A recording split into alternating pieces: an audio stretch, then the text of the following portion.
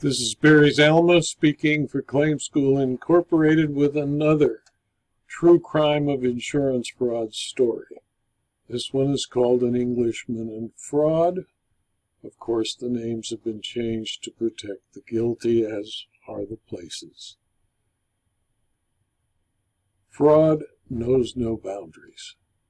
It matters not at all where the person comes from. It matters only that the person has a felonious heart. Khaled Amir Pahlavi, born in Tehran, raised in Liverpool, England, and a resident of Los Angeles, California, USA, had such a mind. He lived in London and in Los Angeles. He earned a living making claim on British and American insurers. It surprised him how easy it was to commit insurance fraud. Khaled's life of crime started innocently enough. At Heathrow International Airport outside London, he dropped a few extra pound coins into a machine and purchased a travel insurance policy from the machine. Although the trip was uneventful, he tested the policy by reporting the loss of one bag. With a minimum of effort, Khaled received a 1,200-pound check. An insurance criminal was born. It was so simple, money came to him because he asked. The Americans were a great and generous people. He began to study and improve on his new career. He learned about disability insurance, health insurance, accident insurance, liability insurance, and medical payments insurance. He made arrangements with Persian, Vietnamese, Armenian, and Russian doctors and chiropractors to bill him for medical services he did not receive. When paid, they turned over half the payment to Khaled. He was convinced America is the greatest country in the world. In 2 years, Khaled felt rich. His new business, with the aid of his friends and relatives, was a success.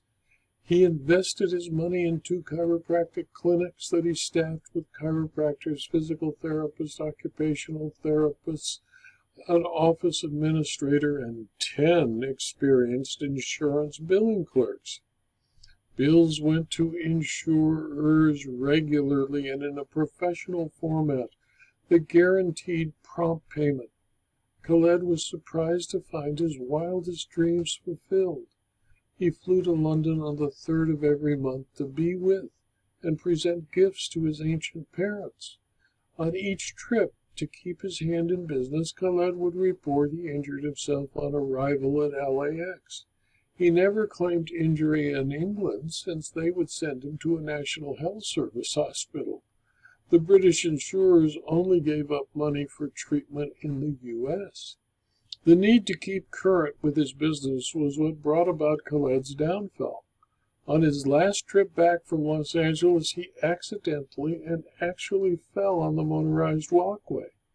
He immediately sought treatment at one of the clinics he owned. Since he was not injured, the clinic administrator developed billing showing treatment that was consistent with the knee injury Khaled claimed. Instead of treating, Khaled tended to the details required of the owner of 6 treatment centers and 2 medical clinics. He forgot about his claim. He expected the money to gather, as always, in his business accounts. Khaled did not expect the curiosity and tenacity of an ex-Metropolitan Police inspector serving out his retirement with the English and North American Insurance Company in London. Kipper Johnson was 56 years old and loved catching insurance criminals almost as much as he loved his pork pies. Kipper could not understand how Khaled had managed in 3 years to injure his right and left knee seriously in 2 separate accidents at LAX, both times collecting more than $15,000 for each injury. Now he was asking for $5,000 more for a CAT scan and orthoscopic surgery. It was time to call in Kipper's contacts in the U.S. Kipper had been a guest speaker at the convention of the International Association of Special Investigations Units, a group devoted to fighting insurance fraud, of the year before. He met a manager of the Special Investigation Unit of a U.S. sister company to the English and North American.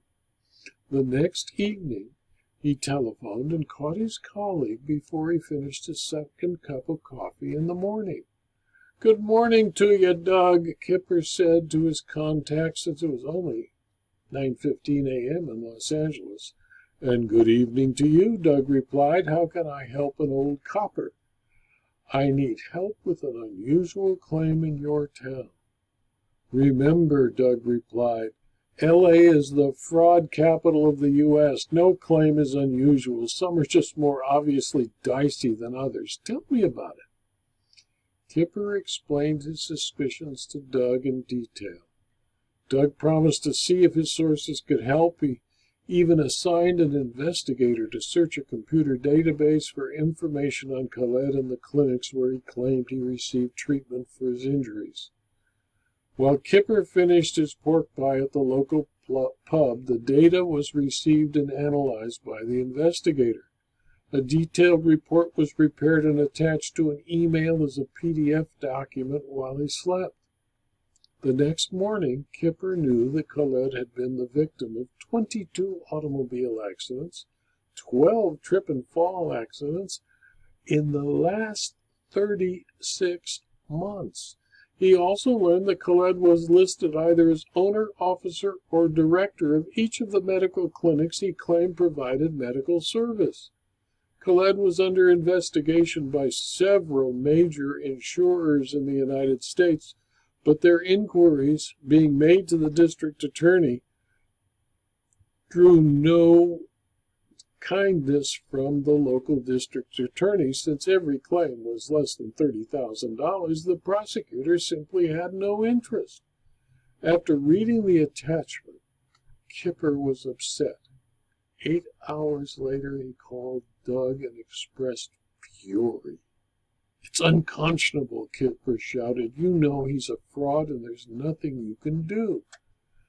"That does seem to be the case," Doug replied. "I did learn something that might help you if English police have more desire to arrest white-collar criminals than our local police." "No problem, friend Douglas. If I knew Khaled was coming to England, the information you have is enough to have the fraud squad of the Metropolitan Police pick him up." "I have the information you need," Doug replied excitedly.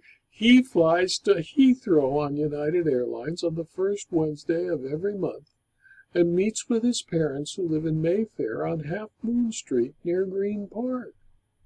"We've got him," Kipper replied. "I'll get on to the fraud squad." On his next trip to London, Khaled found 2 policemen waiting outside his parents' flat on Half Moon Street. They arrested him on the spot, tried him at the Old Bailey, and sentenced him to 3 years in jail for defrauding the English and North American. With knowledge of the English trial, the Los Angeles District Attorney filed criminal charges against the administrators, chiropractors, and therapists at Khaled's clinics and confiscated $500,000 in cash and assets gained from his fraudulent activities. Khaled served his time. He did not dare return to California, where multiple counts of insurance fraud, mail fraud, and tax evasion awaited him. He lived in a small room at his parents' flat and now operates the cash register at the gift shop of the Hard Rock Cafe in London on Piccadilly, where he earns £3 per hour. His life of crime ended. Sometimes Khaled proves that insurance fraud is not something that is easy to get away with. He failed. He spent his time in jail. He'll never try again. This video was adapted from my book, Insurance Fraud Costs Everyone, which is available as both a Kindle book and a paperback from Amazon.com. Thank you for your attention.